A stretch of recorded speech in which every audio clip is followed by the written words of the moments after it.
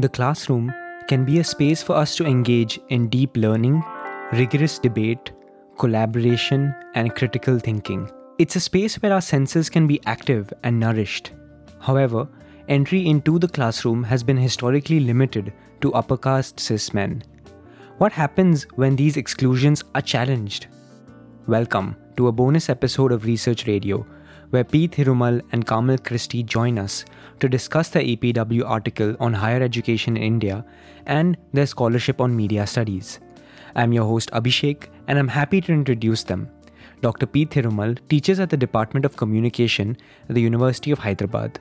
Specifically, he covers courses related to theory, history, and media science with reference to modernity and deep time.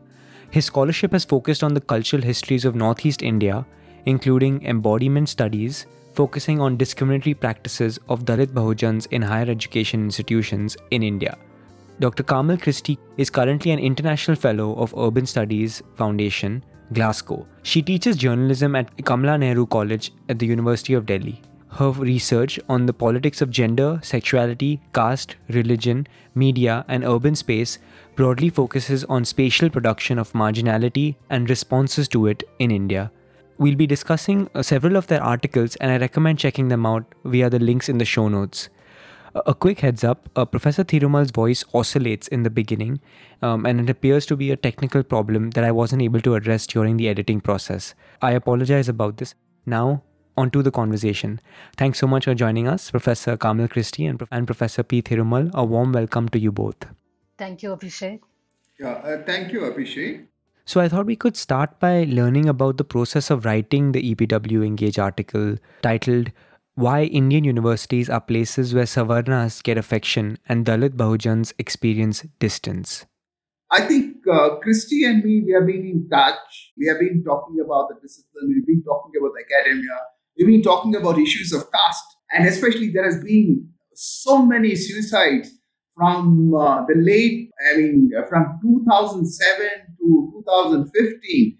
There's been a spate of suicides, and we have been bothered about it. I, for instance, have been a founder member of a SCST faculty forum in the University of Hyderabad.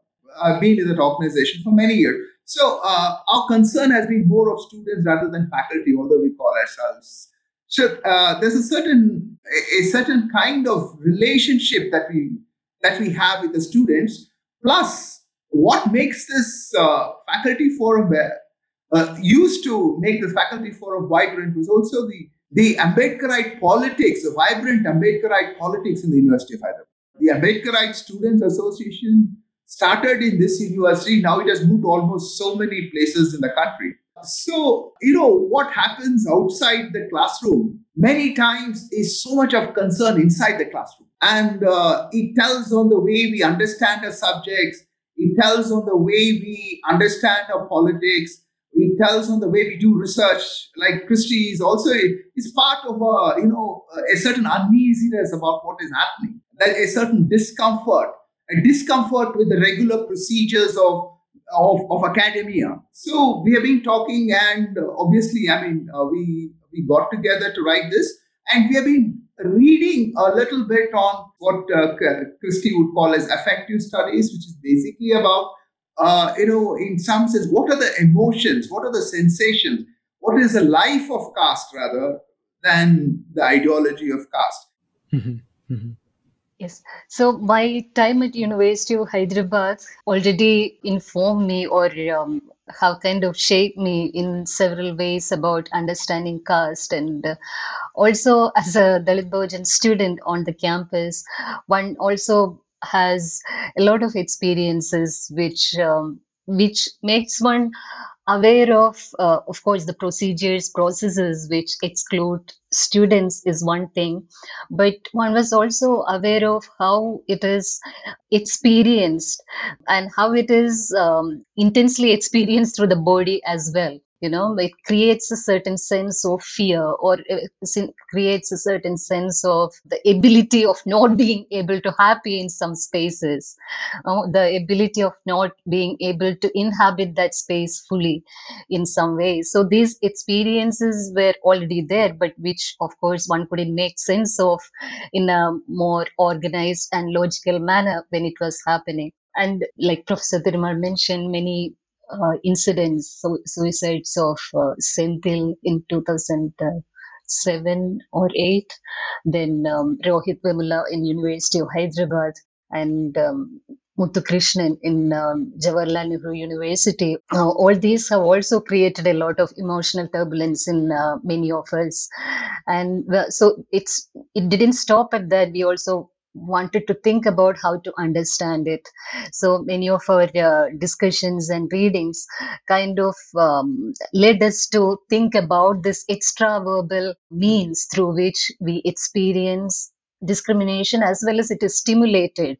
So it is not just in the experience of the Dalit Bahujan, but how it is also stimulated by certain aesthetic or sensorial practices of the dominant caste person, or the dominant caste groups in many ways. So we wanted to understand this exchange in some way. So that's how I think we started doing it. And actually, we wrote the article immediately after the death of Muthukrishnan, though it came out sometime after that. It was published later. Yes, yes. I think the stakes of writing on universities as oppressive spaces are quite high. I think also that the word that stuck with me was extraverbal, and it shows how the form of institutional Brahmanism has a deep impact on Dalit Bahujan students, particularly. In this context, could we understand or learn a little more about the research methods or frameworks that were useful during your writing process? If you look at caste studies, the way caste studies were done in a very empirical way. Somebody is not allowed to go to the well. Somebody is not allowed to do something, some other public space you're not allowed. That is one kind of information, that is one kind of way to understand the world in which caste oppression happens. But in a university, people are allowed to drink water. People are allowed to sit in the classroom. But when students are sitting in the class, it doesn't mean the intensity with which they experience the classroom is the same for all the students, or the intensity with which they experience the campus, be it a theater, or be it a canteen, or be it a library space, or be it just lying on the ground. It looks as if different students experience the spaces, especially the Dalit Bahujan students, have a certain lack of intensity, as it were. They're not allowed to experience with intensity. I mean, if I may put it that way. So, how do you study this? You study this not through, because you see, most of it is invisible. The mood is invisible. The way the teacher looks at you is not really. He's looking in the class, a teacher, but how do you know he's not looking at you? I mean, he's looking at you in a particular, or not at all looking at you. It can be complete indifference. How is that a whole lot of students in a class can become invisible for certain in certain classrooms? Now, how do you complain of that? So what we are trying to read is and it is even more difficult for the students to complain, because you can't easily complain against that. So in some sense, what we have been doing through that article and later on my dominant bodies, etc., is basically to say that what is it that makes some Savarna students experience, and Savarna teachers as well, experience an undiminished being? And what is it that makes other students and other faculty not experience that intense kind of or rather a diminished being, to experience a diminished being? You can be so many things. How is that? There is a certain way that I bring, you could be happy in a place and somebody else couldn't be happy in a place. How is that some students' curiosity is nurtured or at least the student feels it's nurtured. And somebody's curiosity is seen as dumb. Now, we could do excellent ethnographies to understand this. But to study, I cannot go into a Brahmin home to study Brahmins. I cannot. Brahmin can come into my home. It's a very difficult space. What we are putting out is some theoretical formulations. We will not be able to do it unless we disguise ourselves. Or you get a project where you get researchers. I know some of my colleagues do that. Employ Brahmin informants and send them and find out, because that kind of information is not available. What do they think? What do they feel? So to your question about the procedure, I'm not sure, but what we are offering is a certain methodological, in the sense, if theory is method, then we are offering a certain formulation. Yes, so as Professor Thirumal explained, this exchange is something that we think is important to capture at some level, because, like he mentioned, there is excessive information about discrimination experienced by Dalit Bahujans in some ways, while we do not know what happens, what transpires at this exchange, which tells us about the ways in which caste actually works. It is in the doing of caste which is built into the body in some ways. It is not just in its explicit articulations, like Professor Thirumal mentioned in the classroom. Why do you feel that your comprehension doesn't matter? Why the teacher didn't look at you? Why does that matter, or why does that happen? How you become invisible? So it's not just about what you experience, but it is also about this exchange, which is a very affective, very bodily, and it's also something that I think in some of Professor Thirumal's earlier works, he calls as it's the level of the not so conscious interactions, not so deliberate interactions, probably, but rather built into our bodies as bodies and being in many ways. So, what is this being that perpetuates this level of exclusion and being of different ways, being like a full being or not, or a being that wants to hide? So how does that come about? So some I mean, we have been looking for we have read some things, and we were trying to make connections when we wrote the article, but a lot needs to be done, and Professor Thirumal has been taking it forward with his later articles. Yeah, and I think that the aspect about exchange is also so key. The way with if I'm following the responses correctly, in the sense that it's not just something that happens. It's also something that, because of the space, that affects other people in the space as well. So it becomes clear who is supposed to be, in Professor Thirumal's words, that undiminished, and who is diminished and doesn't feel completely included and completely the chance to participate in that kind of knowledge production or learning. So it's like that entire environment that's very immersive. Yeah, you're right. You're right. Yeah, and I think that before switching gears to understand the book that's based on your PhD, I thought that since we're already on the topic, I think we already touched upon this, but since both of you all have also been in positions of authority within the university space, and you already spoke about how you, Professor Thirumal, think about this in terms of a student's lens rather than a faculty lens. So I was interested in knowing some more about that, because as Dean of University of Hyderabad's Sarojini Naidu School of Arts and Communication, and then Professor Thirumal, and Professor Carmel as professor at the Kamala Nehru University before. Both of you have this, as I mentioned, experience of being in positions of authority. So if you can tell us about how y'all have approached creating making the classroom an emancipatory place, one that's not diminishing towards Dalit Bahujan students and other marginalized students of marginalized backgrounds. I work as assistant professor of journalism at Kamala Nehru College. I mean, I have not held significant administrative positions yet, but being a teacher in itself is a lot of responsibility, and a lot of power also comes with it. So, as we know, the classroom is a place where all kinds of, it's like a microcosm of the society where all kinds of relationships of power and everything plays out in the classroom. And of course, there are the classroom dynamics is always where exclusions and inclusions and, discomfort is also part of it.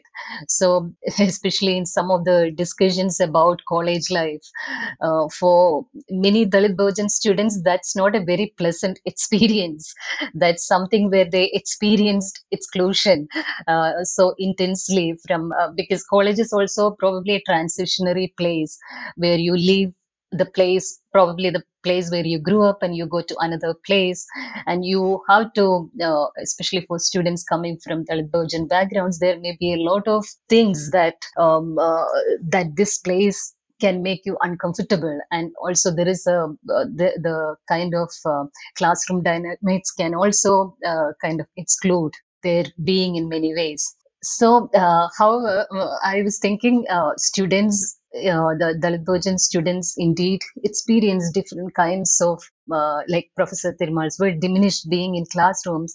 However, the Dalit Bahujan teacher is also equally a subject of scrutiny in most of Indian university campuses. Though the teacher is, in some ways, an authority figure in the classroom, the teacher is also a subject of scrutiny in many ways within the classroom as well as outside the classroom. But of course, classroom interactions and your experience as a student who has come through this system is actually a resource for you. For instance, I think when I started teaching, one of the things that I knew, because under Professor Thirimal's guidance, one of the things I learned was that teachers' intervention is best effective if they can make you think critically and challenge you theoretically, or to think independently. So that is something I have got from Professor Thirimal's guidance, and that's something I thought in my classes as also worth doing, other than the role as a teacher. So I think that is an important exercise, to be able to think independently and to cultivate the sense of critical thinking, which has in some ways helped me also deal with the experience that I have had as a Dalit Bahujan student, and experience I have as a Dalit Bahujan teacher as well. Then, of course, as I mentioned, all these dynamics of the discrimination in classrooms is rampant. Something that helped me was this inculcation of critical thinking that made sense of this discrimination as not just as an individual or personal problem, but as something that is structural and something that is experienced by many before us, and something that people have gone through and fought through. So that is also something that equip you with the tools to deal with these situations, which I also try to impart to my students. Yeah, I think that helps. So particularly the specific things, suggestions of critical thinking, independent thinking that you have also tried to practice with your students, and you believe also Professor Thirumal has done that for you. Professor, would you like to add anything, Professor Thirumal? As somebody who has held some administrative positions, which also means policy making in the university, where I would want to believe that the University of Hyderabad has been open to experiments. And even though we have had some unpleasant situations, events sometimes, but on the whole, if you look at the performance of, let us call it, plurality, there has been a certain way plurality has been discussed. Plurality has been, policies about plurality has been executed, monitored.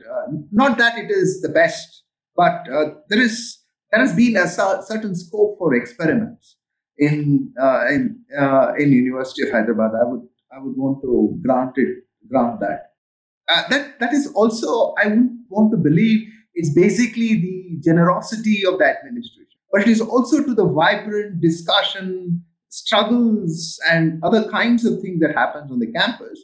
And the institution has been sensitive to what is happening with these kinds of discussion, dialogue, struggles, protests, etc. So there's been a mutual gain, I would think, when it comes to policy making about social justice, etc. It is not that we need to celebrate that, but there is something that is not totally negative. That's something.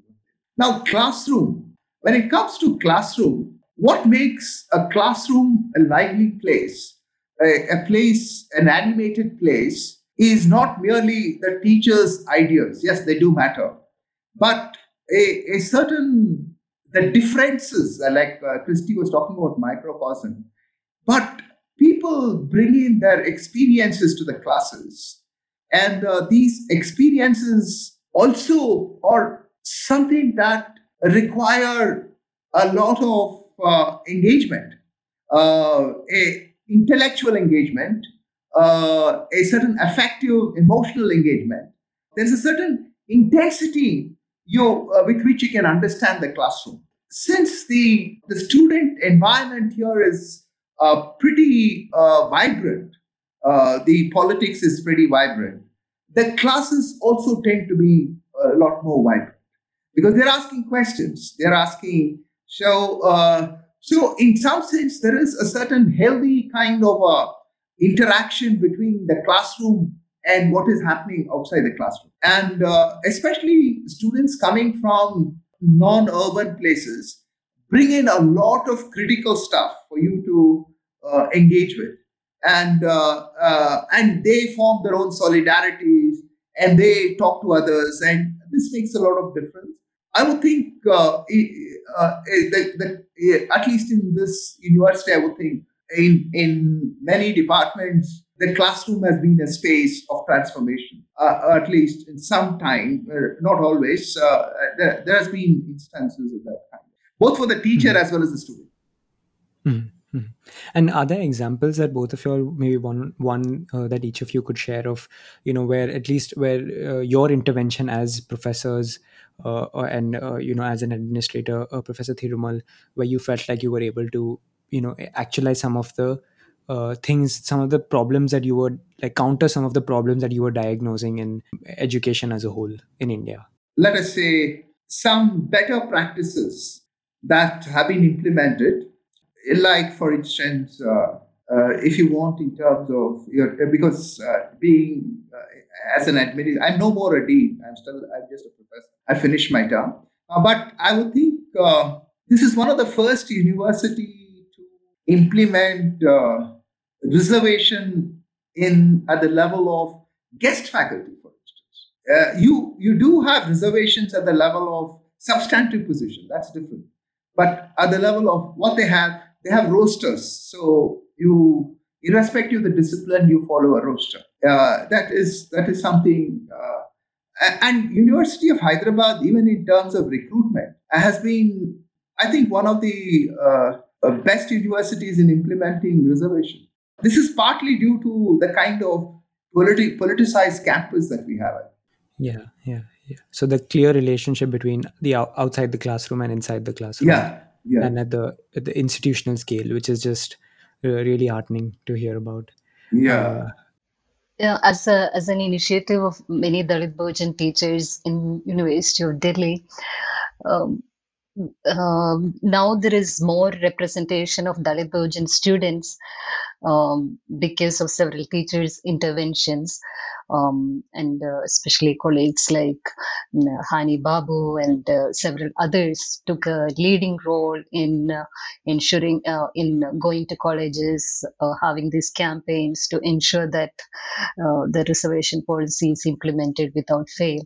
And so there is, compared to what it was 12 years back, now there is much more implementation of reservation, and therefore much more diversity in classrooms, which was not common some time back. So it was a collective effort, and especially some people put in a lot more work to make it happen. I just want to add something here. What has happened is, in the process, you have new bodies coming into the campus, and the you have a post-independent higher education system attuned to certain ways of doing things. So while mechanically we have got a lot more people inside, uh, in and academically, intellectually, emotionally, the system is not geared to attend to these new bodies and new minds. And there has been a certain discomfort, I should say, or the older algorithm is no more working, and a new algorithm has not yet emerged. And this has created, I suspect, a certain I mean it also coincides with liberalization, etc., and it makes things easier for the policymakers not to attend to it.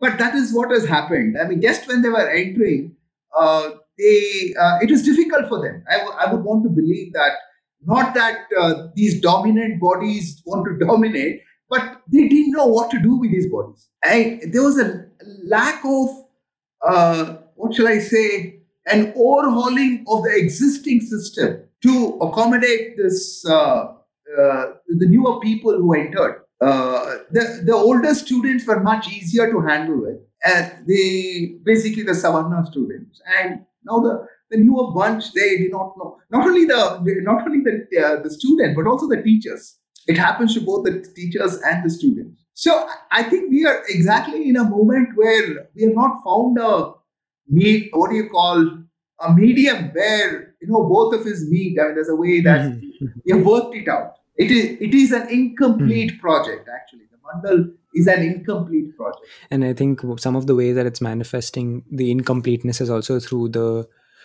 activism within like the social student movements within Definitely. like the study circles, Ambedkar, Periyar, Phule Definitely. study Definitely. circles, and the interventions that they brought, even with highlighting some of the cases of bullying and Yeah. harassment recently Yeah. in Yeah. the very elite institutions. So Yeah. maybe this is a good time to learn about your primary areas of scholarship, both of y'all, which is media studies. So, if you could walk me through your work, Professor Christie, that investigates both caste and gender. So I'm trained in media studies, and I worked as a journalist for some time before I started doing my PhD under the guidance of Professor Thirumal. So while working as a journalist and also later, something that one noticed is, as we know, media is a part of our everyday life. And a lot of the news, images, visuals are kind of something that stays with us and in some ways shape our political as well as cultural worlds. But when you look at the studies of media, especially in the Indian context, we do not see a lot of studies that problematize or that closely look at what is being produced and what does it entail for understanding cultural relationships, social relationships, or what are the dominant modes or other modes through which it is produced.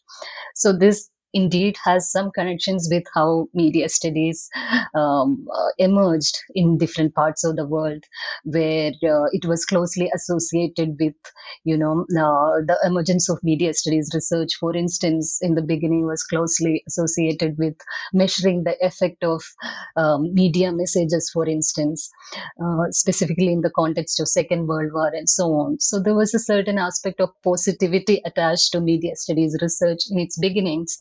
So there was very little attention to the ideological production of media content in that sense.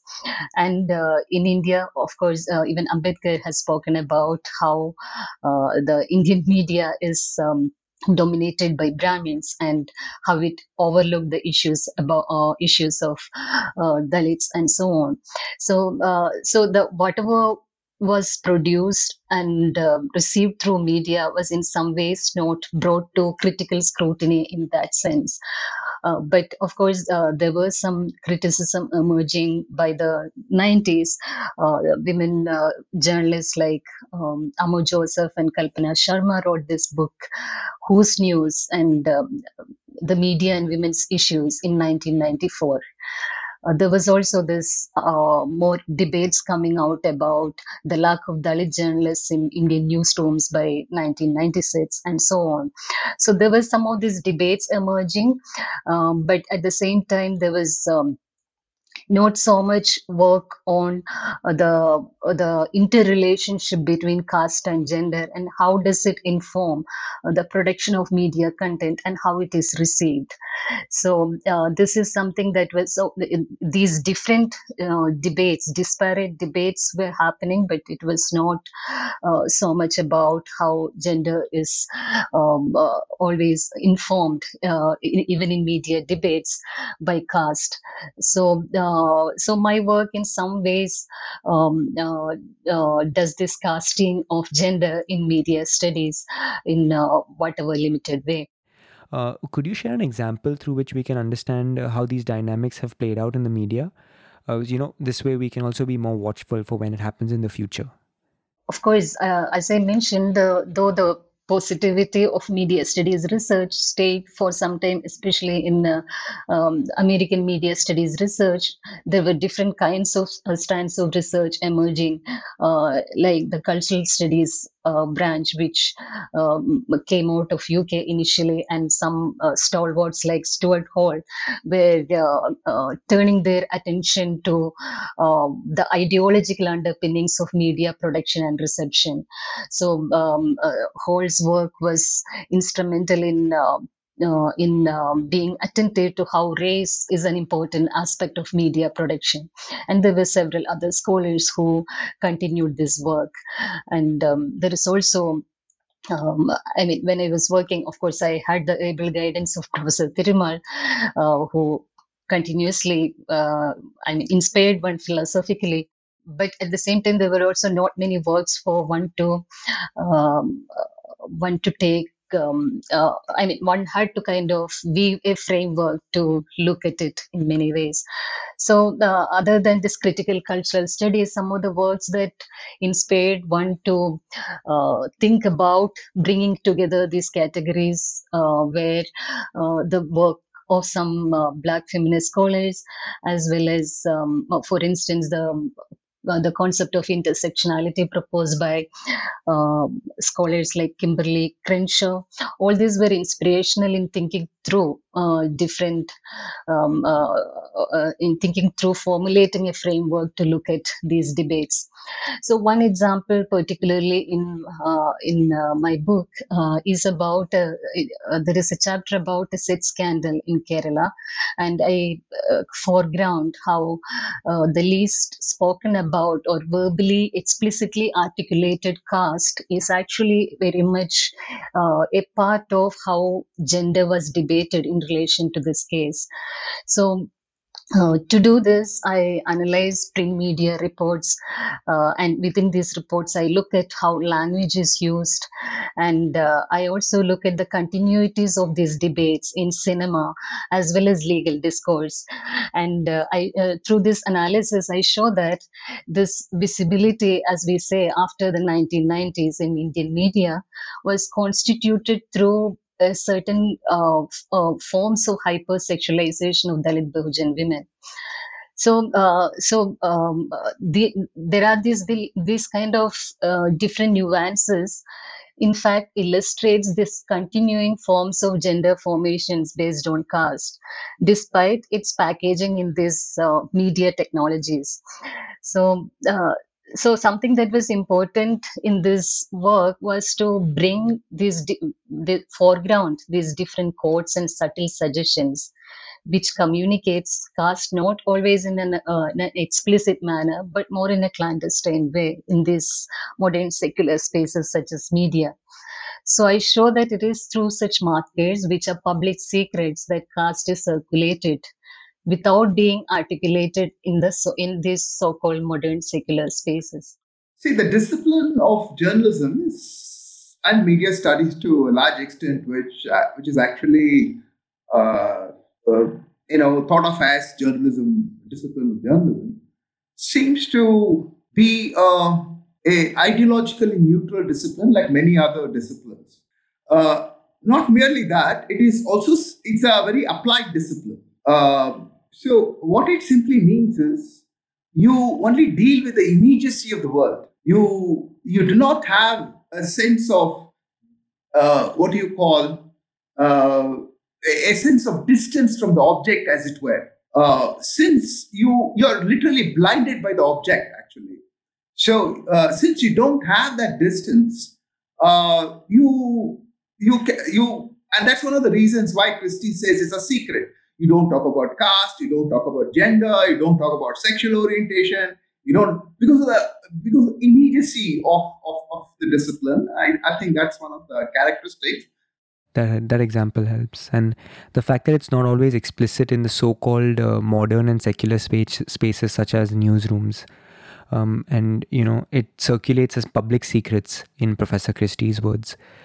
So the increasing visibility, in the post 90s that you mentioned, came with the hypersexualization of Dalit Bahujan women. So to know more about this, could we, learn more about your book titled "Sexuality and Public Space in India: Reading the Visible"? One of the difficulties while doing this dissertation was to think about a framework, how to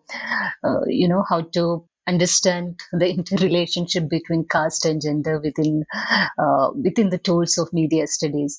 So, to overcome this difficulty, my project is more of an interdisciplinary work where I took, of course, media studies is the core discipline, but at the same time, there is also a lot of inputs taken from other frameworks which I found useful, such as I mentioned indeed some of the feminist debates, anti-caste debates was inspirational, but I also used um, tools of critical cultural studies, the works of several black women scholars where they discuss media, and so to understand these intersections, what are the frameworks that one can use? So those some of those works were useful in understanding it. At the same time, I also wanted to kind of discuss the debates in media and how it circulates in different platforms. So in my dissertation, which also was written in the form of a book, I look at these various sites in the public space that through which these debates travel, and what does this debate um, entail for understanding caste and gender. For instance, when I look at newspaper reports, as I said, I was also looking at the linguistic usage and how this linguistic usage is picked up in other performative art forms. So there is this whole journey of this debates through different sites that creates a certain understandings that is also a reflection of many things that was happening probably at that time, because my study specifically looks at the visibility of women's sexuality after the 1990s in media. So that's also the time then media itself was changing in terms of its format of business and its growth and so on. So the technologies itself was undergoing so many changes, which also necessitates a lot more news, a lot more content, whatever the content is. So in that sense, how all this come together through different sites in the public space is something that I did in the book, which kind of charts out the journey of one particular case from its beginning to almost 20 years through different sites in the public space. And through these different debates, I kind of foreground the figure of the woman who comes out through these debates as a Dalit Bahujan woman, which also points at the fact that I was mentioning earlier, that it was mediated through caste, through the hypersexualization of Dalit Bahujan women, especially in debates after the 90s. Yeah, and just picking up on one thread, which is about you mentioned the linguistic choices and how that translates even in the performative context. I was wondering if you can tell us a little, maybe one example where this is something that really exemplified, kind of shows the theory that you then formulated based on that example. Yes, yes. So, for instance, in one of the chapters, I look at the neology of Malayalam media in relation to sexuality debates. So, I look at terms like, I mean, what are these subtle usages that emerge along with this visibility of, there is so many debates about this case happening. So, what are the usages that are used? Especially, there are terms like, and now I remember, I mean, I do not remember many words, but some words like penvanibham, which literally means women trade. Then words like pedanam. Pedanam, the literal meaning of the word pedanam is torture. But this word pedanam has become synonymous with sexual harassment and rape while reporting issues related to violence against women. So there is a new terminology that has started circulating in relation to this debates about women's sexuality in Malayalam public sphere. And so I follow this I mean how this word pedanam starts getting used to denote rape, and also how later in its journey over the years it becomes a word that denotes it's a word that is used jokingly to talk about violence against women.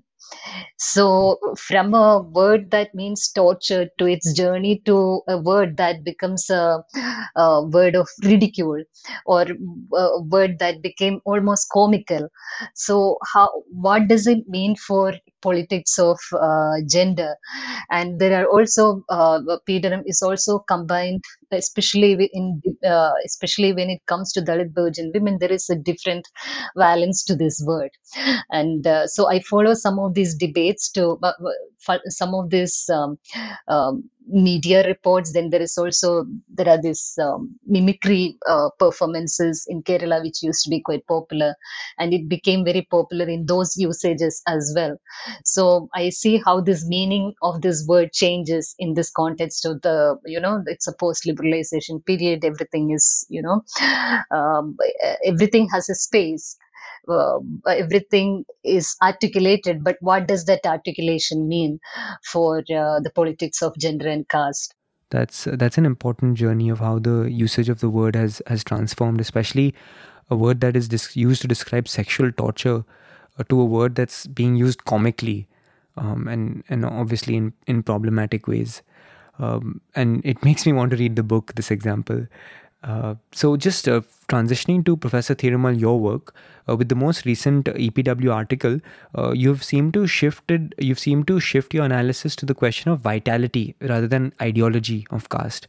What does this mean, particularly since your article was written in the context of bullying by this Professor Seema Singh at IIT Kharagpur? One way of thinking about life is to understand it as a biologically. So vitality in a commonsensical term and also in a scientific sense is we define it through biology, life, and when we eat the food, and there's all kinds of cellular production, sexual production. There's a way we understand life that way. But once intensity, as I keep saying, for life, as it were. Why do you think the upper caste elites can do 100 and odd things? I mean, they can be X in the morning, Y in the evening, Z in the night, and something else. Work in Bangalore, work in what is that place? The Silicon Valley or somewhere else.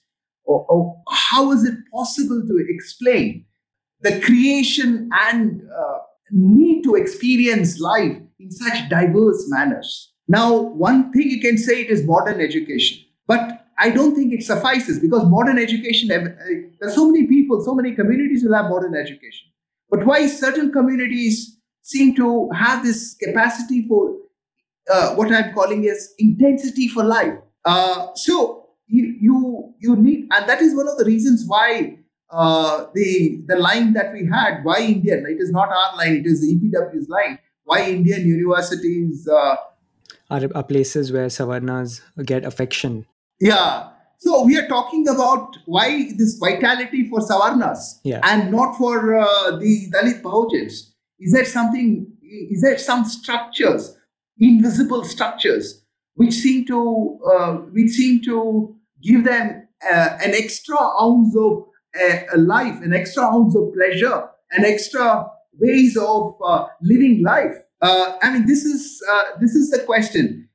The notion of vitality for Dalits would mean it's a resistance to servitude, it's a resistance to shame, it's a resistance to the intolerable present.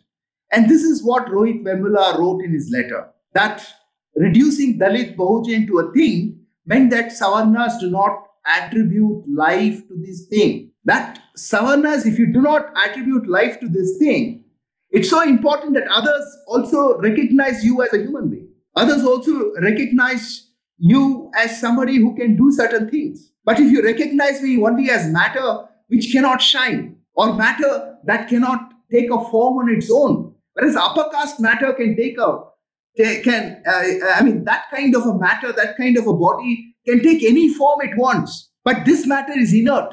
This matter is passive. This matter cannot shine. So it is in why this is something which I think it is there in literature. It is there in so many other kinds of, not in social sciences though. So and actually that article, dominant bodies in some ways, is actually a reaction to that statement which Rohit mentions, that is reducing Dalit Bahujans to a thing. I would also, in some ways, relate it to Gopal Guru's the theoretical Brahman. In a sense, what Gopal Guru, in a certain sense, seems to be echoing this spirit, not exactly the same way, echoing the same spirit, the theoretical Brahman. Now, in the work that we intend doing, it is to bring a body to this theoretical Brahmin. This theoretical Brahmin doesn't have a body. Now we want to say how how this theoretical Brahmin body thinks, how this theoretical Brahmin feels. How does, through his thinking, through its feeling, how does he humiliate? How does he does not give dignity to the others? Through his emotions, through the way that this body, what is the intelligence of this I mean, of this body, of this dominant body? How does it discriminate? How does this dominant body discriminate? The vitality question is about, not so much about ideas, it is about ideas, but it is also about the senses. I mean, it is also about emotions. It is a whole affective dimension that we want to bring to the understanding of discrimination. And most of it is, in some sense, as we were saying, they are not conscious of it. It is not, we are blame. I mean, it is not the Brahmin needs to be blamed, because the body doesn't really listen to the mind most of the time. No? The body is acting. It is something written in the body, not always guarded by the mind. How does the body speak for me is more important, the dominant body. And how does it decreases the vitality of the Dalit Bahujan and increases its own vitality. Now, in the latest thing on IIT Kharagpur article, what I'm saying is I'm drawing up a history where I'm saying how this vitality is something that it creates, the ambience of the institution, the aesthetics of the institution. It has created over a period of time. It increases the vitality of the dominant body and decreases the vitality of the Dalit Bahujan body in some ways. So there's a relationship between the two. Yeah. Yeah, and I think from the feeling I'm getting is also that it's not an essentialist argument. So even though you're saying that, you know, uh, No, it's Brahmins, not. It's not conscious though. Yeah. Yeah, exactly. So you're saying that it's not a conscious decision on the part of the Brahmins, but there has to be some kind of accountability, and so I'm No, assuming that it's not taking that argument where it's like, there, this is not on no, purpose. no. So I'm also suggesting there is a cultural unconscious of caste, mhm. which is stored in our bodies, Yeah, yeah, and which what do you call, which expresses itself, and which is understood actually. The extreme case was Kharagpur, but that is an extreme case. yes. Most of the time, you don't know. That is, that's what you're pushing towards. Yeah, I think we covered a lot of ground, and I encourage people to read their articles, and I've linked them in the show notes. So thank you so much, Professor P. Thirumal and Professor Kamal Christie, for coming on Research Radio. Thanks, Abhishek. Thank you, Abhishek, for inviting us, and it was a productive chat. Thank you. I hope you liked that conversation, even though there was a lot more to discuss. And as I mentioned, do head to the show notes. The EPW Engage article that they've written is out of a paywall, so that's freely accessible. And thank you for tuning in. If this is the first episode that you've listened to, I recommend checking out our previous episodes. We have over 30 in-depth conversations with academics and activists. Do reach out to us via any of EPW's social media accounts, or email us at social@epw.in with your feedback. Thanks and take care.